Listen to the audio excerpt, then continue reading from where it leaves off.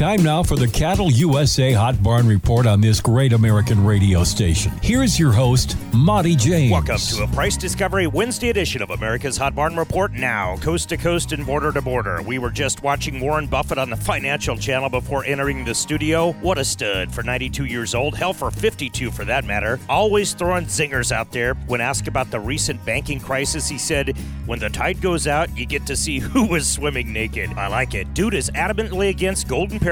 He said if they failed, meaning individuals in the banking system, let them flip burgers at McDonald's. Warren for Prez.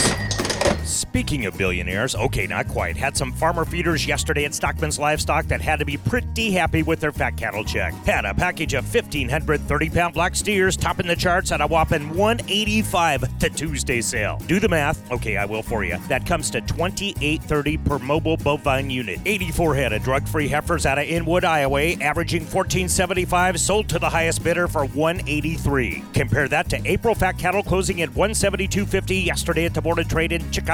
May feeders finished today at a respectable $207.82, but that's a trifle compared to our live auction barns. How about you, cowboy? Our on-the-spot reporter, Fletch from North Platte Stockyards, texts that 520-pound black sandhill steers hit $270 yesterday at the NPS. She also says, track meet tomorrow, 90-degree weather, get my tan on. Good for you, Amanda. Good for you. No tan line for Ryan Seeke. Our on-the-spot reporter and part owner of Creighton Livestock Market says a run of 521-pound black steers hit $278. It's all good, brother. It's all good. If you like those numbers, you're going to love the massive sales going down today across the Great Northern Beef Belt. Big calf and yearling special today at Torrington Livestock Market. Big runs trailed in from the V3 Quarter Box Ranch and the Lazy A1. Back to Grasser today at BLA in Cowtown. 760 head of black and red 7 weights from the world-famous Monahan Cattle Company Ranch. Google it. One of the great ranches in the USA. That's a fact. Big old runs of feeders at Tri-County Stockyards, in Motley, Minnesota. See video details at Hot Barn Report on Facebook. For you feeders, been some deals to be had at Motley. Best tune in to the crew at Motley and buy them up at cattleusa.com. See what I did there? Big special calf and yearling sale today at Platte Livestock Market. Been backed up because of snowstorms in central South Dakota. They will go hard today at PLM. We'll tell you all about Presho, Mobridge, Ogallala, and St. Ange on tomorrow's effort. Monty James for America's Hot Barn Report. Out.